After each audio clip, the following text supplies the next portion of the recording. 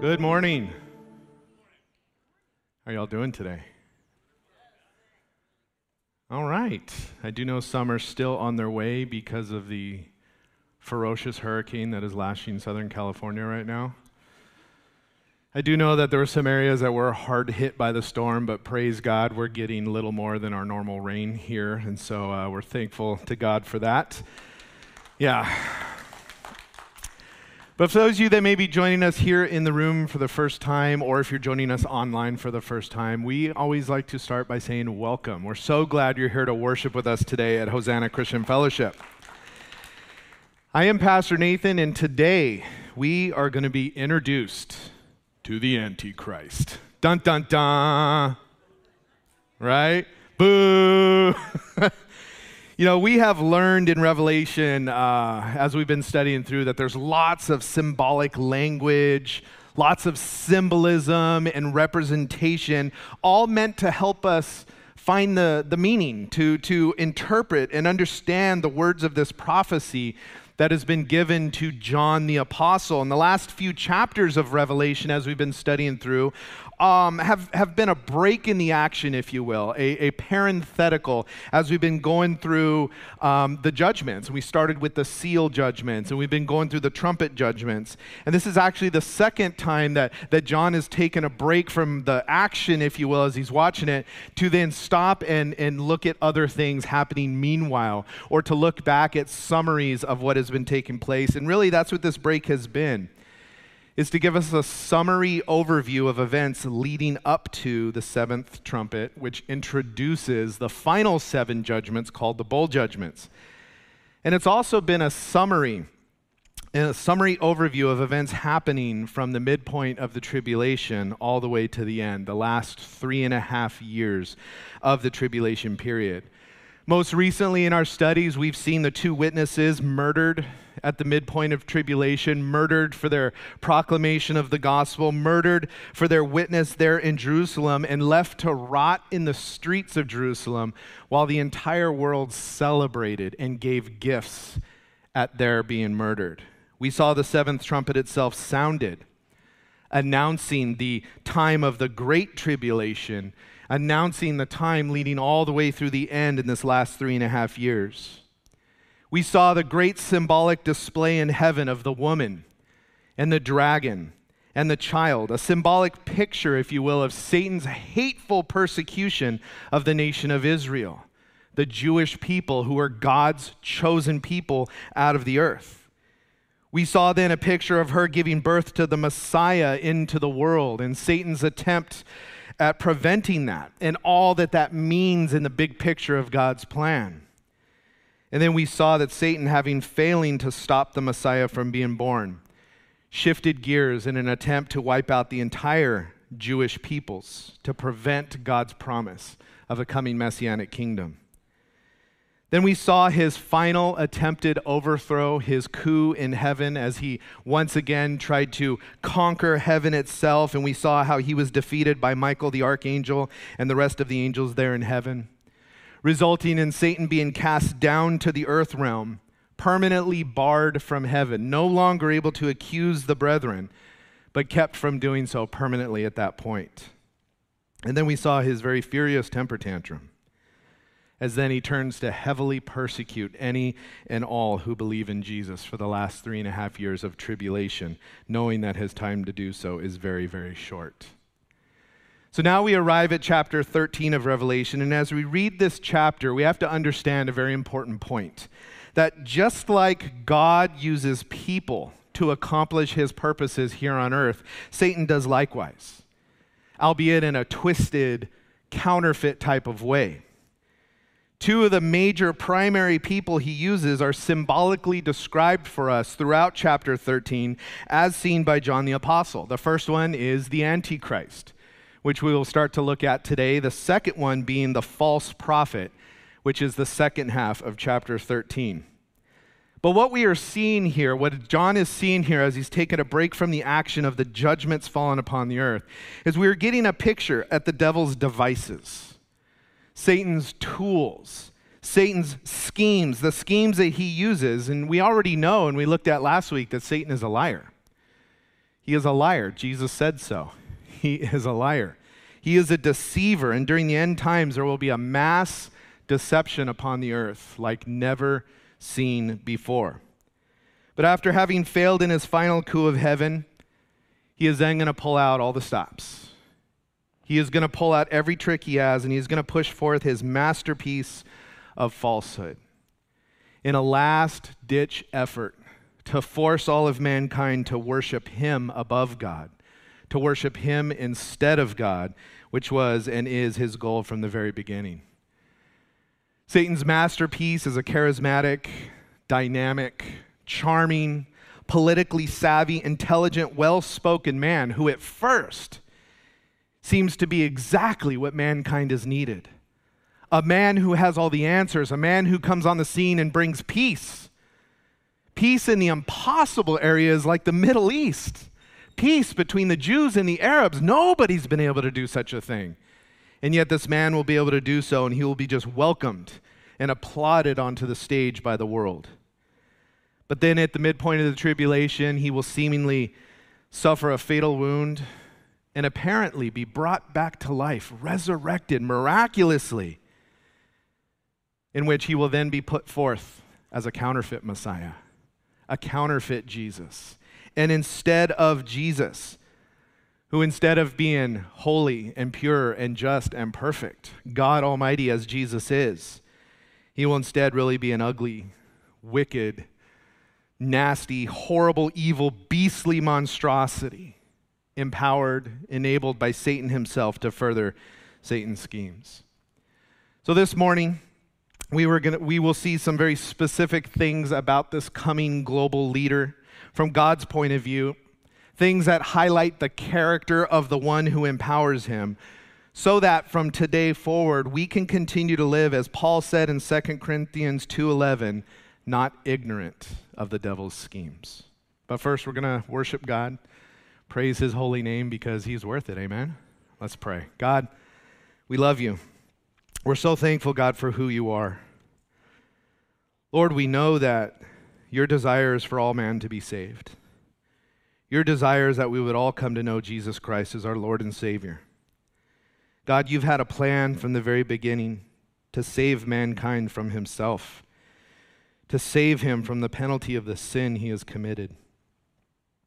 But Lord, there is a time coming in the future where your plans will be complete.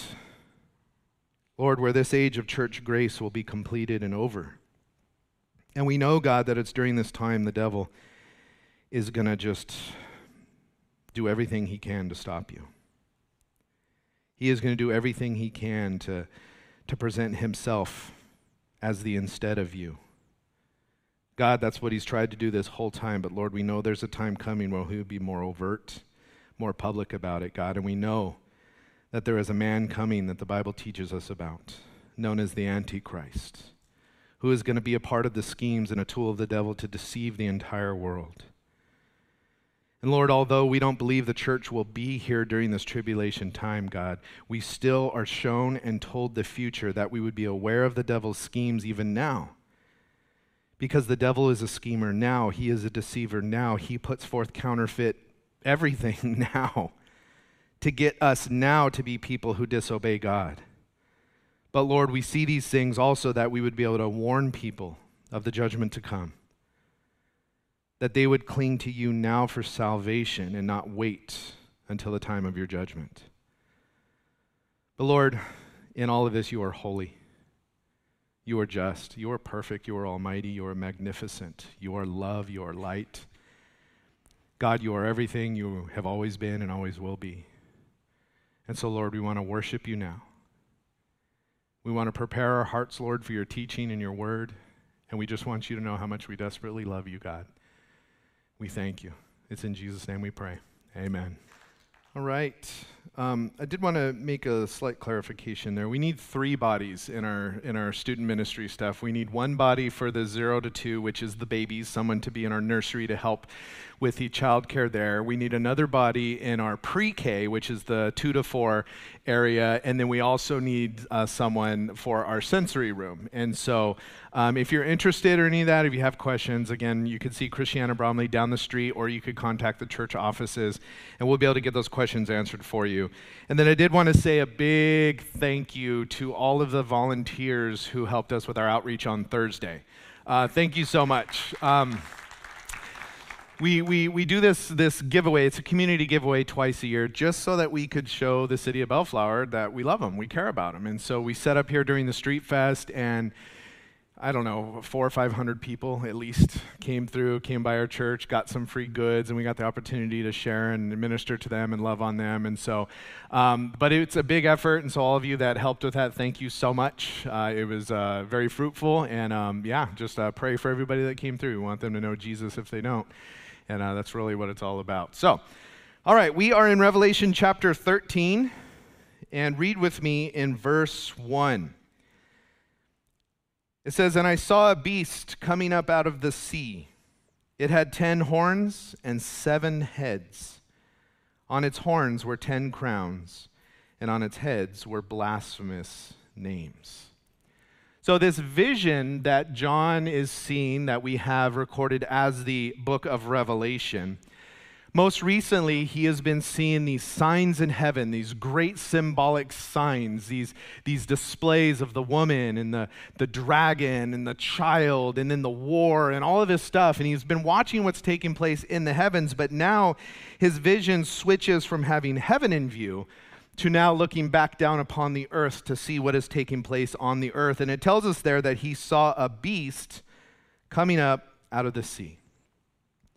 Now again, we can't forget that we're still seeing a great sign here, all right? We're still in the midst of a great symbolic display, meaning that the images that we're going to be seeing throughout this chapter are symbolic. They're symbolic of actual realities, and so we have to interpret things that way. Now, when he sees this beast coming up out of the sea for Jewish people in biblical times was regarded as a wild, untamed, frightening thing. That's how they view the ocean. A lot of us today, we're like, oh, I love the ocean. I love going swimming in the sea, as long as it's not filthy and dirty at the time, right? And we love the ocean. But in the ancient Jewish mind, the sea was considered this unruly thing that seemed to just resist God. And that was really how they came to understand it in a symbolic sense. Because they were wary of the sea, in Jewish writings, and especially throughout the Old Testament, we see that the sea was a figure of evil and chaos. It represented that which seemed to resist God, because the sea seemed to be something that tried to resist God, although it didn't successfully do so. We see this in places like Psalm chapter 74, verse 12, where it says, "God, my King, is from ancient times performing saving acts on the earth. You divided the sea with your strength. You smashed the heads of the sea monsters in the water." And so again, that picture that the sea is a picture of something standing against God. Psalms chapter 89 says, "Lord God of armies, who is strong like you? Your faithfulness surrounds you. You rule the raging sea. When its waves surge, you still them."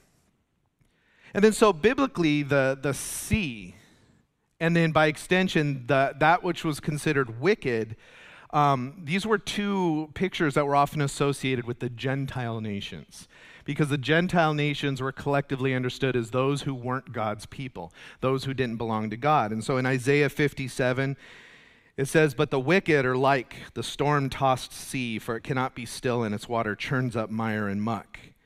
And then again in Isaiah 17, "The roar of many peoples. They roar like the roaring of the seas. The raging of the nations, they rage like the rumble of rushing water." And that phrase, "the nations," was something biblically that referred to all the Gentile nations. And so we see this picture of how the sea was identified in the Jewish mind. And so when he said, "I saw a beast rising up out of the sea," symbolically what John is saying here is from this place that is identified with evil and chaos and resisting God, or really from this sea of wicked humanity, this place that is full of people who don't belong to God, who aren't gods, from that place rises up a beast. And so the word beast there also ties into this same unruly nature of what he is seeing here, because the word beast in the original language is a wild, untamed, savage, or dangerous animal, right? So this wild, untamed, unruly thing rises up out of the sea of wild, untamed, unruly people, and it's called a beast. Now notice John calls this figure a beast and not a dragon. If you remember from the previous chapter, the dragon represented Satan. We were actually told very directly that the dragon was Satan, but this creature, the beast, represents something distinct from Satan. It's not Satan, it's something different. Now, in the book of Revelation, we see that this term beast, this idea of the beast, refers to two entities in Revelation. On one hand, sometimes the beast refers to a coalition of nations that rises to power during the end times, and what we refer to as the one world government, that is referred to as a beast. And then we also see that there is a specific individual, this highly charismatic political leader who leads this one world government, also referred to as the beast. And so let's look at the description of this beast and come to what I believe is the symbolic interpretation of what he's referring to here. He says this beast has 10 horns and 7 heads. Now again, although this beast is very distinct from the dragon that we saw in chapter 12, this beast is still very closely identified with the dragon. If you remember back in Revelation 12, verse 3, it said, "Then another sign appeared in heaven. There was a great fiery red dragon having 7 heads and 10 horns." The exact same language. But there's differences that we're going to get to in a moment. But the idea here is the beast is like the dragon, but isn't the same as the dragon. And so that idea of 7 heads, if you remember, the number 7 biblically is symbolic of completeness. It's often used to be something symbolic of totality. And then heads, the idea of heads is the place of authority or the place of intellect. And so the idea of this beast having 7 heads is that it's representing something of complete and total authority in its scope. And then the horns. Horns biblically are often symbolic of strength and power. The idea is that if you saw a bull with 2 horns, it was a very powerful creature. Well, imagine a creature with 10 horns, right? That much more strong, that much more powerful. And so the idea here is that this beast is a picture of substantial intellect and strength and power and authority that this beast comes with. Now, the likeness to Satan is one of the reasons why we identify this beast with the Antichrist. The word Antichrist, incidentally, doesn't appear in the book of Revelation anywhere. So for those of you that are going to be like, the Antichrist isn't in Revelation, you're right, it's not. It's elsewhere. Actually, the word Antichrist only appears 5 times in 4 verses in the entire Bible. But one of the biggest examples, or the greatest examples of this, is in 1 John chapter 2, verse 18. John says, "Children, it is the last hour, and as you have heard, that Antichrist is coming." And he goes on to say, but many antichrists have already come. And we've talked about that in past studies where there have been precursors of what the devil is going to try and do during tribulation throughout history. There have been people throughout history who've tried to wipe out the Jews. Hitler is an example, a precursor of what the Antichrist is going to be doing during the end times.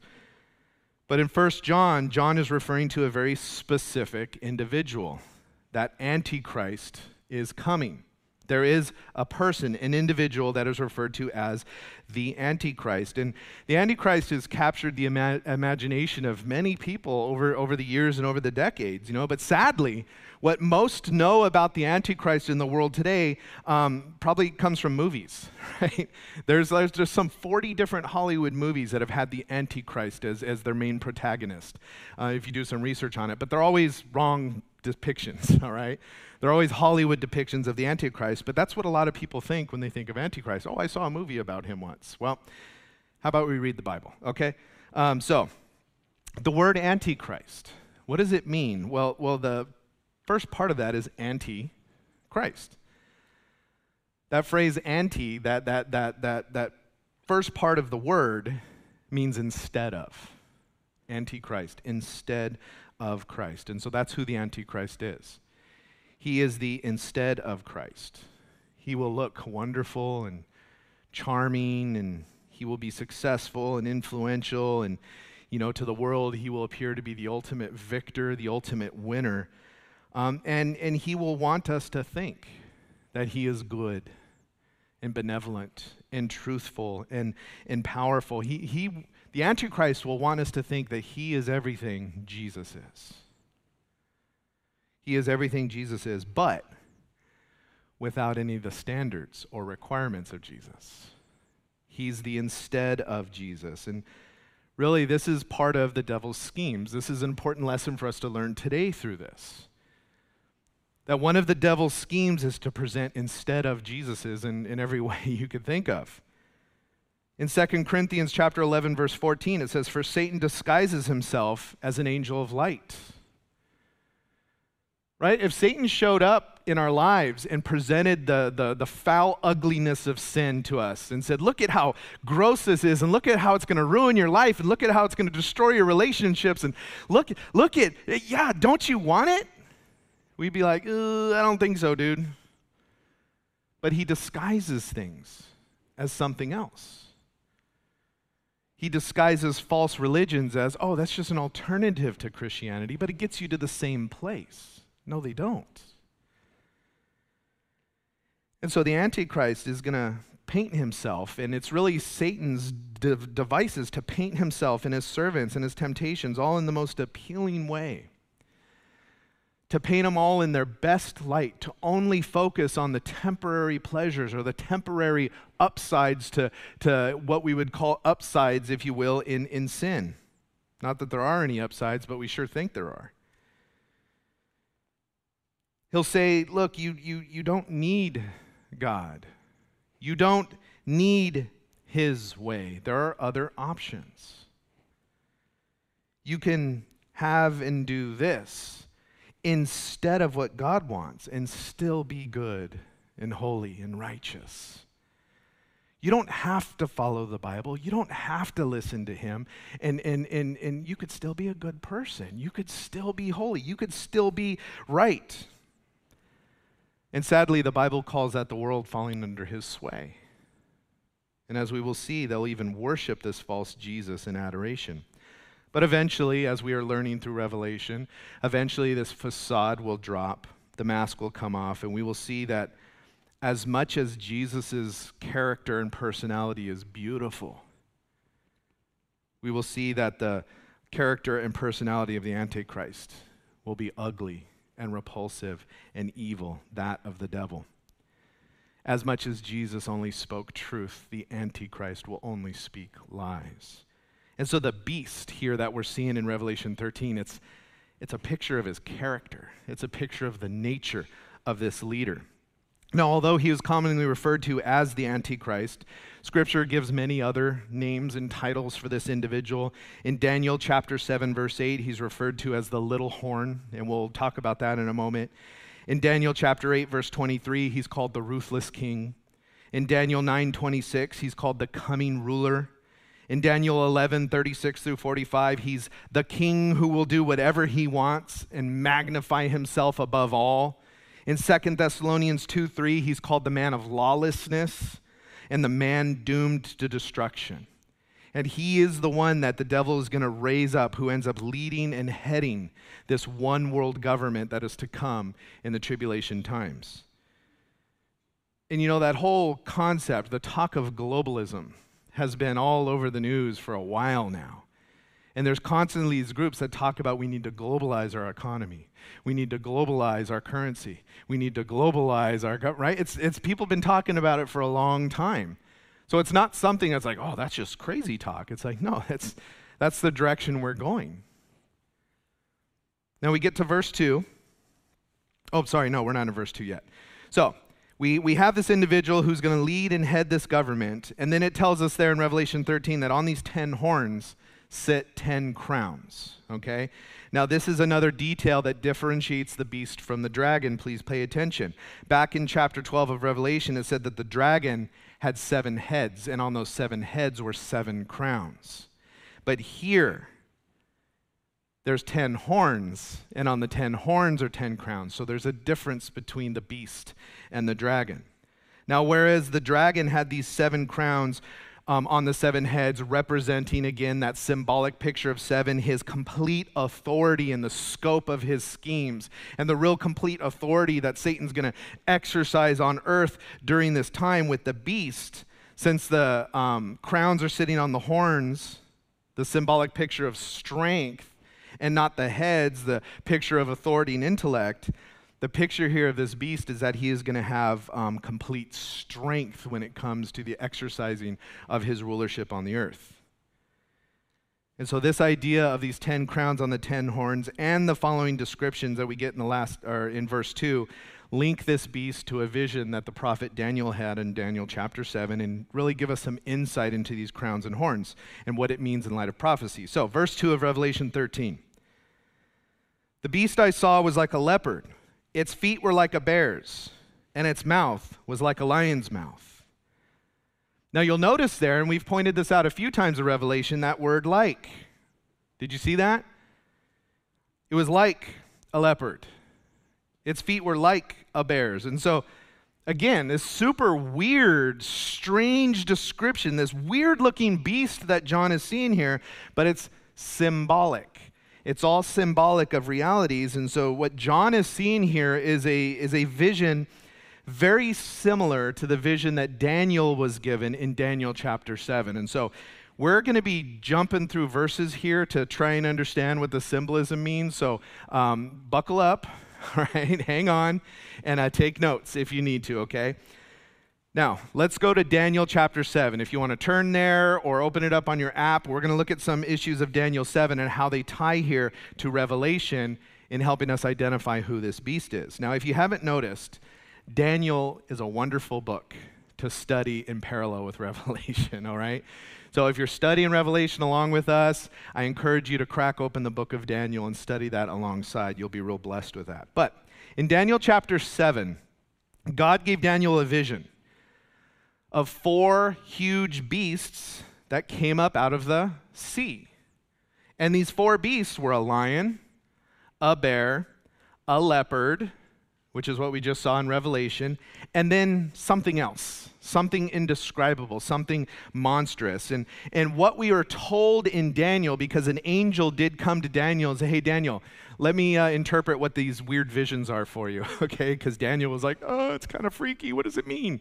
And God's like, I'll tell you. So we get the benefit of getting those interpretations. In Daniel, we read that these 4 beasts that he saw were a succession of kingdoms, that these 4 beasts represented world-governing empires that would come upon the earth from Daniel's time all the way through the end of history. And we get this interpretation in Daniel 7, verses 15 through 28. I'm not going to read it all, but that is where Daniel is given the interpretation of the vision that he saw here in these 4 beasts. But specifically what he is told there in verse 17 of Daniel 7, he is told that those 4 individual beasts are 4 kings who will rise from the earth. Now, the word kings there is also by extension kingdom. So it's kings and their kingdoms that rise from the earth. And so he saw a lion, and it represented a kingdom. Now, for you history buffs, during Daniel's time, he was there in the Babylonian Empire. And the Babylonian Empire was known to be very fierce and very ferocious and had authority like a lion, right? But the kingdom that came after the Babylonian Empire was the Medo-Persian Empire, which was represented by the bear. Now, you think of a bear, you think of a large, kind of slow-moving, lumbering, but incredibly powerful, a powerful creature with just slow, crushing power. And that was actually characteristic of the Medo-Persian Empire. After the Medo-Persian Empire came Alexander the Great and the Greek Empire, which is represented by the leopard. And when you think of a leopard, you think of a very quick and agile creature. And that's what Alexander the Great was known for. He had an army that swept the whole earth in no time. As the story is told, after he conquered the final kingdom, it says that Alexander the Great cried because there were no other kingdoms to conquer. And then Daniel saw this fourth horrific, indescribable, terrifying, dominating, destructive beast that was to come. And we understand that that is representative of the Roman Empire, which came after the Greek Empire. So what John now is seeing in Revelation 13 is he's seeing one beast that has characteristics of all of these beasts, but he sees the beasts in reverse order. He sees the leopard, and then he sees the bear, and then he sees the lion. But they're all this amalgamation in one creature. And so the picture is that the characteristics of all these great world empires are going to come with one empire that has the characteristics of all of them. That there will be a coming empire on the earth that is swift and agile and strong and powerful and fierce and ferocious. This is what John is seeing in Revelation with this beast rising up out of the sea of humanity. So now let's tie in the 10 horns and the 10 crowns. So back in Daniel chapter 7, verse 6, he is told that the fourth beast that he saw, right? He saw the lion, he saw the bear, he saw the leopard, and then he sees this fourth beast. He is told that that fourth beast had 10 horns. And again, Daniel was pretty distressed over this really strange vision he's seeing. As a matter of fact, it says he was terrified there. And then in verse 19, it says that Daniel, he says, I wanted to be clear about the fourth beast and this horn situation. Like, I wanted to be really clear about this. This is really strange. And so in verse 23 of Daniel 7, he's given the interpretation. An angel speaks to him and says, this is what the angel said. The fourth beast will be a fourth kingdom on the earth, different from all the other kingdoms. It will devour the whole earth, trample it down, and crush it. The 10 horns are 10 kings who will rise from this kingdom. So the 10 horns and the 10 crowns that we see in Revelation, that this beast had, are 10 kingdoms. 10 nations and their rulers, and that's where we get the concept that in the end times there is going to be a coalition. There are going to be 10 different nations that rise up and form one world government, one powerful government that will then trample the earth, as it says, and crush it. Now, some people refer to this final world kingdom, this one world government that's going to come on the earth during the tribulation period, they refer to it as the revived Roman Empire. And there's reasons for that. One of those reasons comes from Daniel chapter 2, all right? We've referenced this in a past study, but in Daniel chapter 2, King Nebuchadnezzar had a dream of a huge statue that then Daniel interpreted for him. And in this dream, it was a statue that had a head of gold, and then it had chest and arms of silver, stomach and thighs of bronze, legs of iron, and then its feet were a mixture of iron and clay with 10 toes. And in that vision, Nebuchadnezzar saw a stone come from heaven and strike this statue at its feet, to strike the feet, that iron and clay with the 10 toes, and it then destroyed the entire statue, and then that stone from heaven became a big mountain. And so Daniel then interprets this whole dream for him and says, look, that statue is a picture of the coming kingdoms upon the earth, starting with Babylonian, Nebuchadnezzar's empire. And so he said, Nebuchadnezzar, you're the head of gold. Your empire, the Babylonian Empire, is the head of gold. But then after that will come an empire that's slightly less powerful than you. Silver instead of gold, and that was the Medo-Persian Empire. And then after that will come another empire that's slightly less powerful, and that would be the Greek Empire. And then after that would come another empire that would be as strong as iron, right? The legs of iron, and that was the Roman Empire. So in his vision, we see 3 kingdoms that are each succeeded by a fourth. That's what Daniel saw in chapter 2. That's what he saw in chapter 7, where he saw the lion kingdom, and then it was supplanted by a bear kingdom, and then a leopard kingdom, and then this fourth kingdom, right? So that all lines up with Daniel chapter 7, 3 beasts, then a fourth. But here's the problem. In Daniel chapter 7, the fourth beast in his vision then conquers the world, and then is conquered by, and in the interpretation, that final kingdom is conquered by the Messiah, who then sets up his messianic kingdom and rules forever. The Roman Empire, though, if that's the fourth kingdom, the Roman Empire fell a long time ago. And I think you and I agree that we don't see a messianic kingdom ruling the earth today, do we? Well, was Daniel wrong? Or did he mess up the vision? Well, no. Because if you go back to Daniel 2, what we saw was head of gold, Babylonian Empire, chest of silver, Medo-Persian Empire, the abdomen of bronze, that was the Greek Empire. Then you had the legs of iron, the Roman Empire, but guess what came after that? The feet that were a mixture of iron and clay with 10 toes. And so what we're seeing here is something, a kingdom that comes later after the Roman Empire. And remember, each one of these represent empires that ruled the entire planet. They ruled the entire planet. And since the Roman Empire, we haven't really had any empire or kingdom on the earth that ruled the entire planet quite like these other empires did. But one will be coming in the future. And that's why people call it a revived Roman Empire, because it's going to be Roman-esque. It's going to be iron, but it's going to be mixed with clay. So it's going to have elements of what the Roman Empire was, but it's going to be slightly different, but it's still going to have the characteristics that made the Roman Empire so gruesome. And so that ties Daniel's vision of Daniel 2 and Daniel 7 back to Revelation chapter 13. Did you follow that? Okay, it's a lot of bouncing around and stuff, but I hope you see the picture here. So the idea is that although the Roman Empire, the first Roman Empire fell, and incidentally, the Roman Empire wasn't conquered like the Babylonian Empire, the Medo-Persian Empire, or the Greek Empire. It just simply collapsed under its own weight, right? If you understand history, the Roman Empire just got so big and so corrupt that it just collapsed, right? So it wasn't actually conquered or destroyed, it just fell apart. And so people then think that that Roman Empire, or what that Roman Empire represented, is going to come back, resume in some way in the future, and be like the original, but slightly different with the same similar characteristics. But as Daniel saw in the vision of the statue, that final world empire will ultimately be conquered by Jesus Christ. The stone from heaven will come and destroy all of it, and then we know at the end of tribulation, he will set up his messianic kingdom and rule forevermore. So it all ties together. All of that to say this. In that context, the beast that we're looking at here in Revelation 13 refers to this one world government that has characteristics of all the previous world empires. But this government will be led and headed by a singular individual. Let's go back to the horns. Right? Daniel chapter 7, verse 8.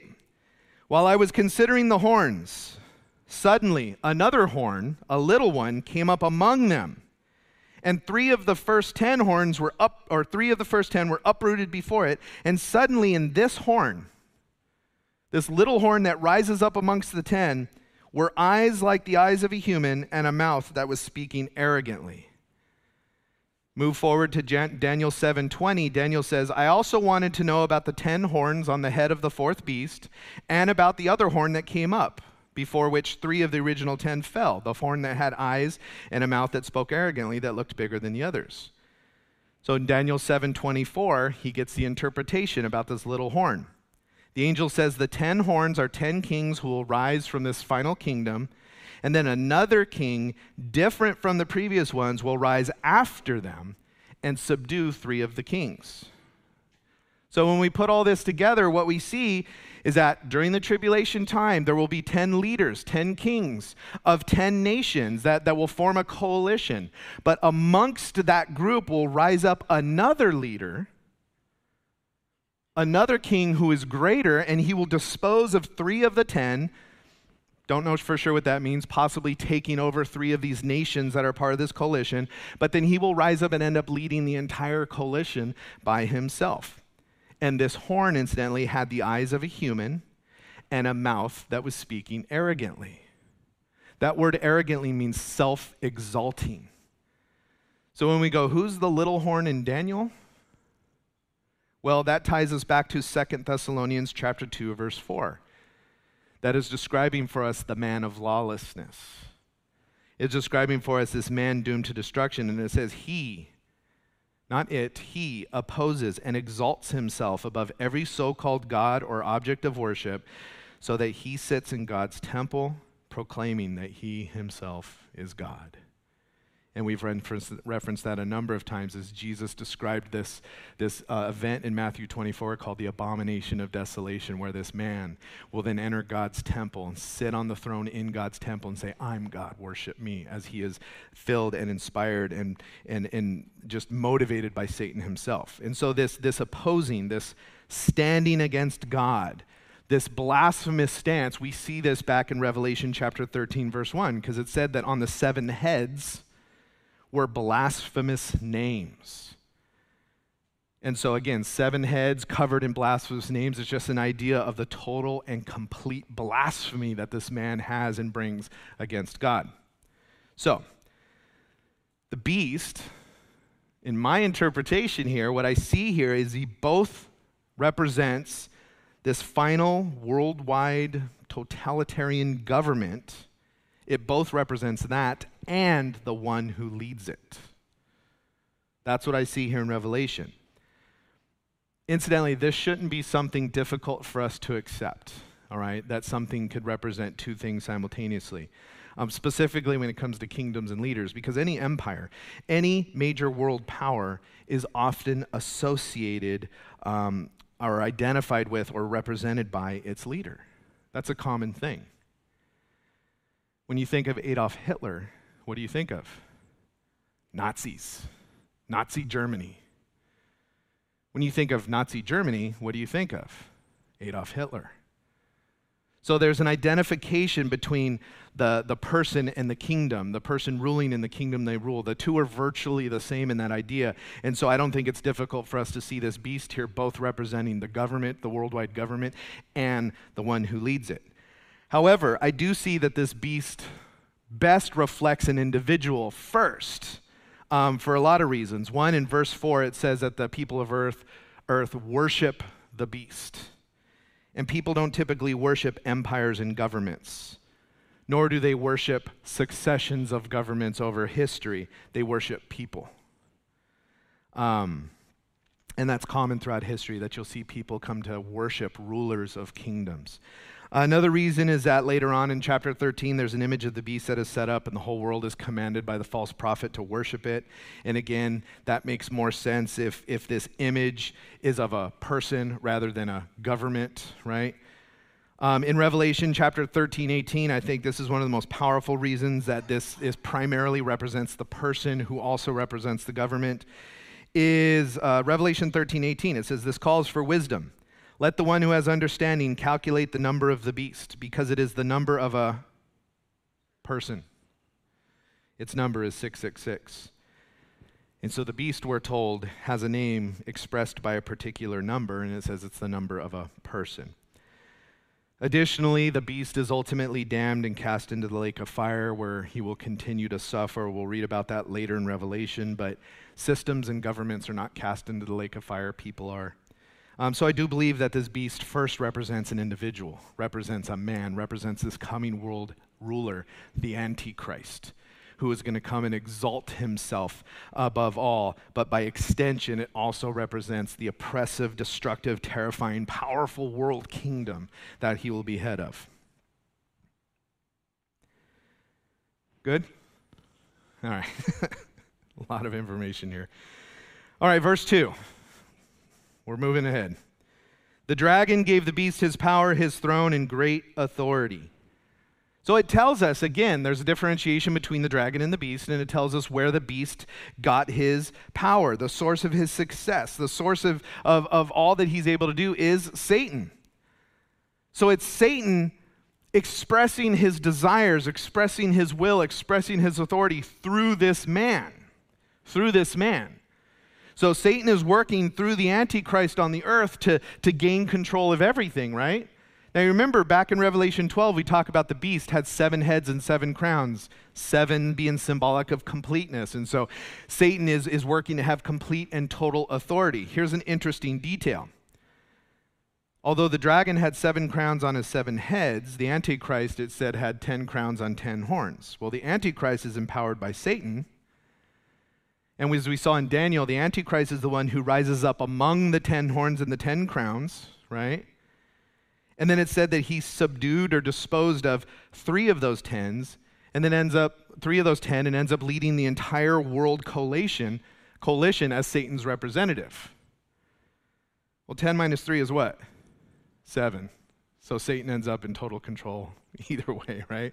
It's just an interesting little picture of Satan's working in schemes. And so, verse 3, one of the heads appeared to be fatally wounded, but its fatal wound was healed, and the whole earth was amazed and followed the beast. So it wasn't just political savvy and charisma and intellect that this man had, the Antichrist, that solidified his ultimate control over the earth. It just told us that the dragon, the Satan himself, is the one who gave him authority and power. But we have this detail here which is very interesting, right? John sees on this beast, one of the heads of this beast, and that's a whole nother discussion of which head it is, and we don't have time to get into that, but one of the heads looks to have a fatal mortal wound. That word fatal wound there, it means a deadly, life-terminating injury involving a cut or a break in the skin. That's what that word means in the original language. So John sees that one of the heads of this beast has this life-terminating wound, but then he says the fatal wound was healed. And what is the result? The whole world was amazed and followed the beast. What is this speaking of? Well, there's a few prominent ideas here, and I'll share all of them with you. The first idea of what this is referring to, or what this is symbolic of, is the idea that the Antichrist, right around the midpoint of tribulation, is killed in some fashion. Some think that due to the language of the fatal wound that he was assassinated, that he took a bullet wound to the head, is how some interpret this. But regardless of the type of wound, that the Antichrist actually died. But then he was resurrected. He came back to life. And people who see that as the interpretation of this point to the fact that it was a fatal wound, right? It was a life-terminating wound that was then healed. Now, the challenges to this that people have is like, well, if the Antichrist did die and he was resurrected, who brought him back to life?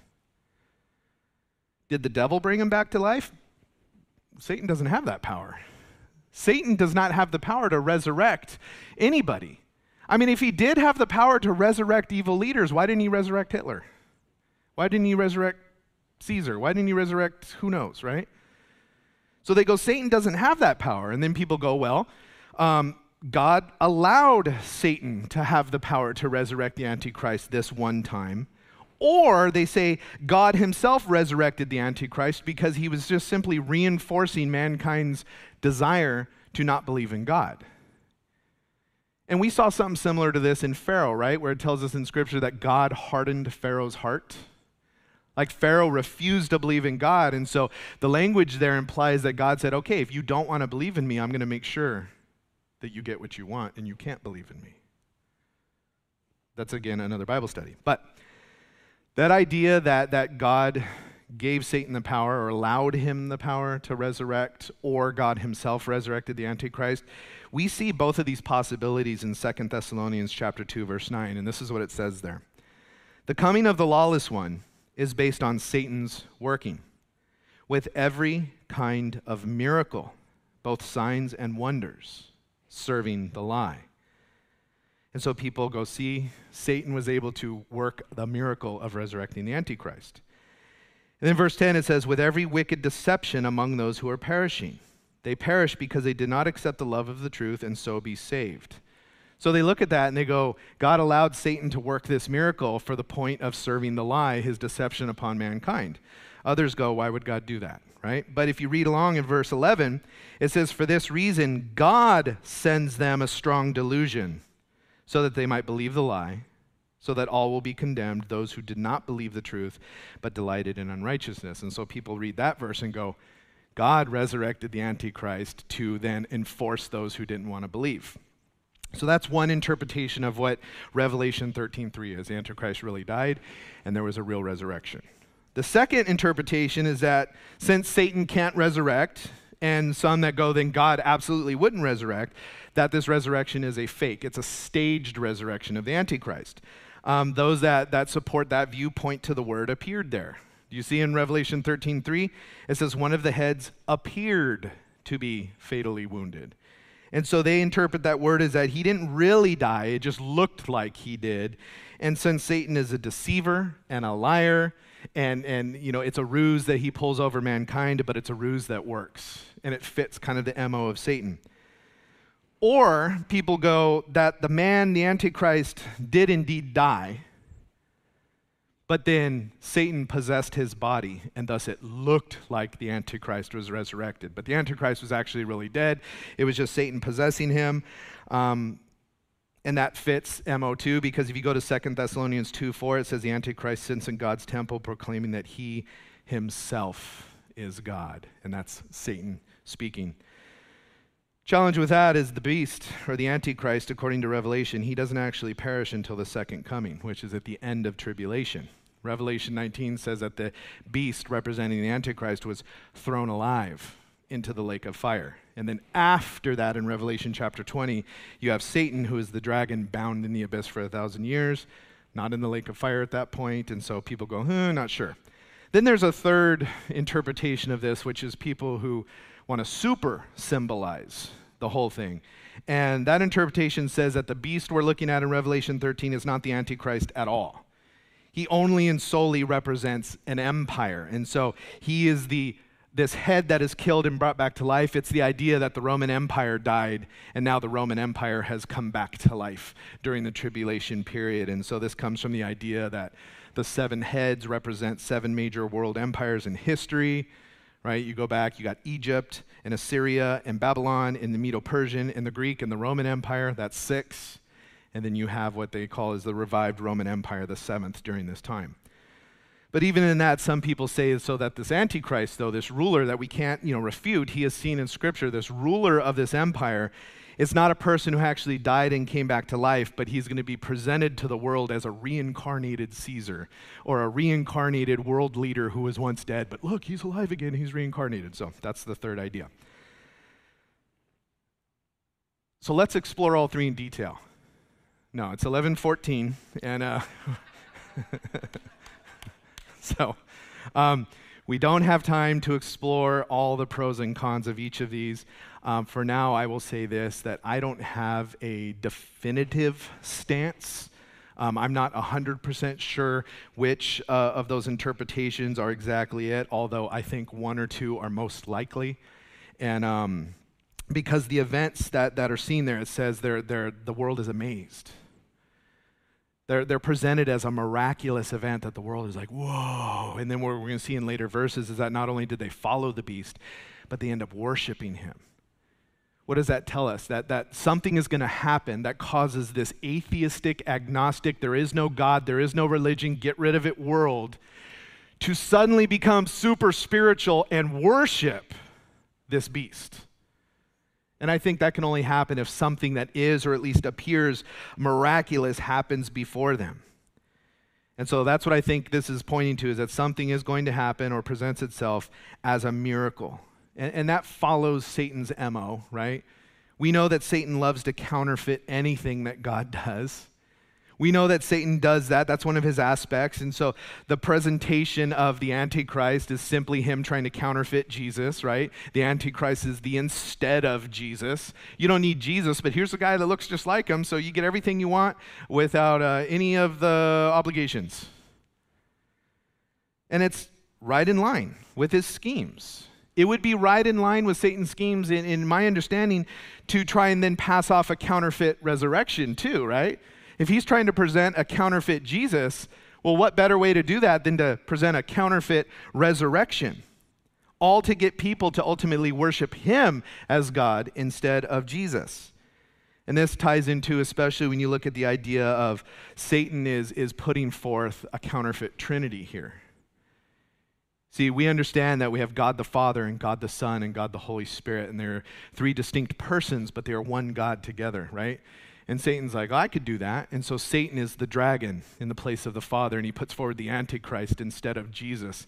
And then we're going to see later presents the false prophet instead of the Holy Spirit. So, I hope to get through 10 verses today, and we made it through 3. Okay? Progress.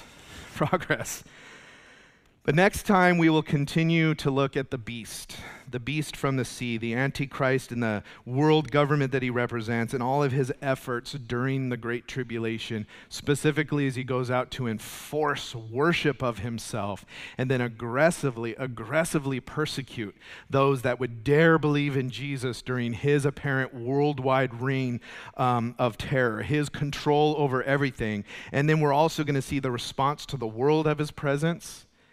And then we're going to see a big warning for those who think that, I'm just going to wait until tribulation to believe in Jesus. But that's next week. Today, we're going to close and worship God. We're so grateful to the Lord for revealing the future to us, that we would be prepared, that we would be armed with the knowledge to warn people. But I think one of the biggest things to get out of this today is just an understanding, whether it's a reminder or a revelation to you today, of the schemes of the devil. The devil loves to counterfeit what God does, present it as something that God is, and try and trick you, deceive you into following it.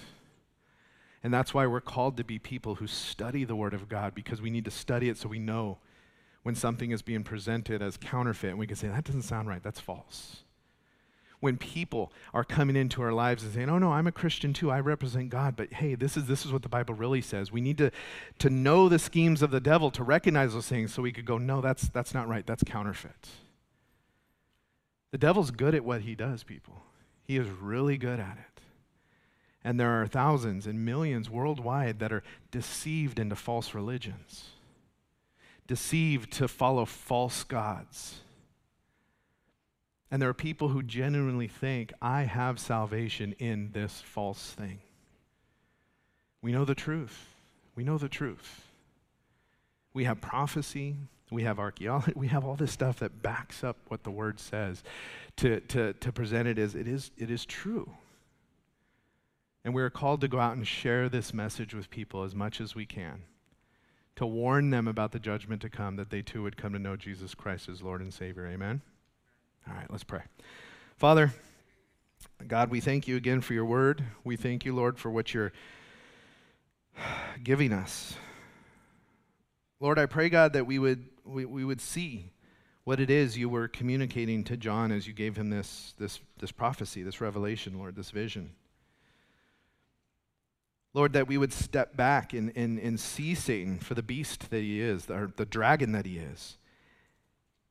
The destructive, horrible force that he is, Lord. And then everything he does and everything he uses, Lord, that we would see the ugliness of it, God. As we are seeing here, this world leader he's going to bring on the stage presented as this horrific beast. And the control and the influence that he is going to try and exert and actually successfully exert for a time over the earth, Lord. It is this horrible monster. And Lord, we wouldn't ever forget the evil that our enemy is, the wickedness that our enemy is. That we would ever forget his schemes and his goals and his desires to trick us, to fool us. That, Lord, we wouldn't get caught up in lies that people who have already been deceived and led astray, well, they're just believing what they want. But, Lord, we would say, no, we need to share truth with them lovingly, compassionately, Lord. But that, God, we would have the heart for the lost that you have as you look upon this earth and you see how many people are led into falsehoods by the enemy, God, that they're straight up deceived, Lord. We know it breaks your heart, God, that our heart would break too. And that, God, we would be people that intentionally shine the light of the gospel in this time now while we can, Lord. We would shine the light of truth and hope. That, God, we would present you in our actions and our behavior and our words and everything, God, that people would be drawn to the truth of who you are and drawn towards salvation. Because, Lord, without you it is judgment, and we know that. But, God, even in that, we praise you. We know your judgments are true, are just. And we thank you, God, that we are saved from the judgment to come. We praise you for that. And we praise you, Lord, for the opportunity to be used of you in this world today. That, God, you choose to work through us, your people, to share the truth of who you are with a lost and dying world. Help us to do that more. Help us to do that faithfully. Help us to do that diligently and boldly and confidently. God, we love you and we thank you. It's in Jesus' name we pray. Amen. Let's worship.